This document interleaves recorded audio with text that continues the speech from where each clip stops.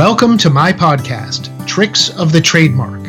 This is Eric Pelton with another podcast episode in which I share advice and experience based on my 20 years of working with clients around the world to protect and strengthen their brands.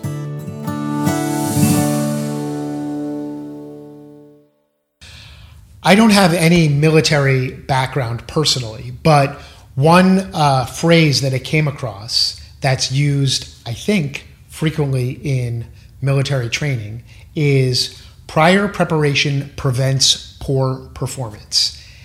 And I thought, brilliant.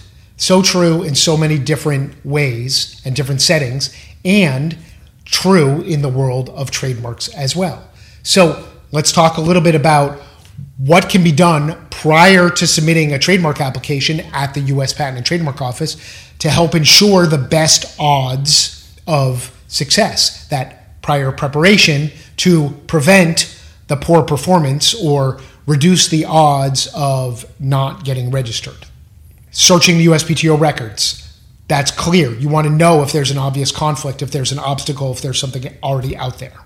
A more robust common law search. You can find other content I've done about the different types of searches and the different layers of depth that they go into, but knowing whether anybody else is using the name also for a similar product or service is also going to help shape the application process.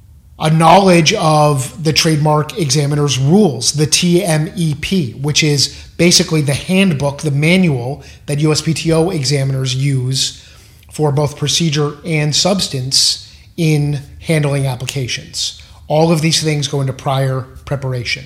Another thing that's useful is knowing about and having docketing software to use so that once the application is filed, it's entered into software and the status is then tracked and updated automatically as the USPTO updates their data. And that can be tremendously helpful to make sure you don't miss a deadline, you don't miss an update. Check out our free docketing tool at softmware.com. That's softmware.com.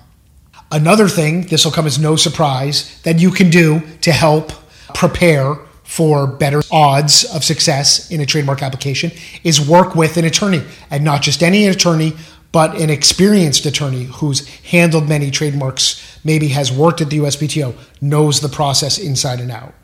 Yet another thing one can do to be prepared is to know the application procedures, okay? There's a lot of nuance to the procedures, from filing to evidence of use to dates of use to publication to notices of allowance. All these terms, all these different steps, the procedures along the way, they're important to know. And then finally, and related to that, my final tip for prior preparation is to have knowledge of the TEAS, T-E-A-S, that's Trademark Electronic Application System, from the USPTO and the forms that it uses. Okay, those forms are not terribly user-friendly or intuitive, unfortunately. And so there's a lot that goes into just understanding how the forms work to draft and put together an application or a response. And there's a lot of text and a lot of buttons and a lot of choices that go into using those forms,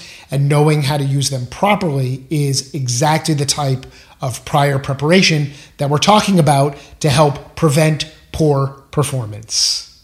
If you want to connect to learn more about our team's experience at Eric M. Pelton and Associates or your trademark application, visit us at ericpelton.com. You'll see in the top right the Connect with Us button, and always happy to answer questions or set up a free initial consultation. You've been listening to Tricks of the Trademark with me, Eric Pelton. I've been making trademarks bloom since 1999. For more information about my trademark services, visit my website at ericpelton.com. Thanks for listening.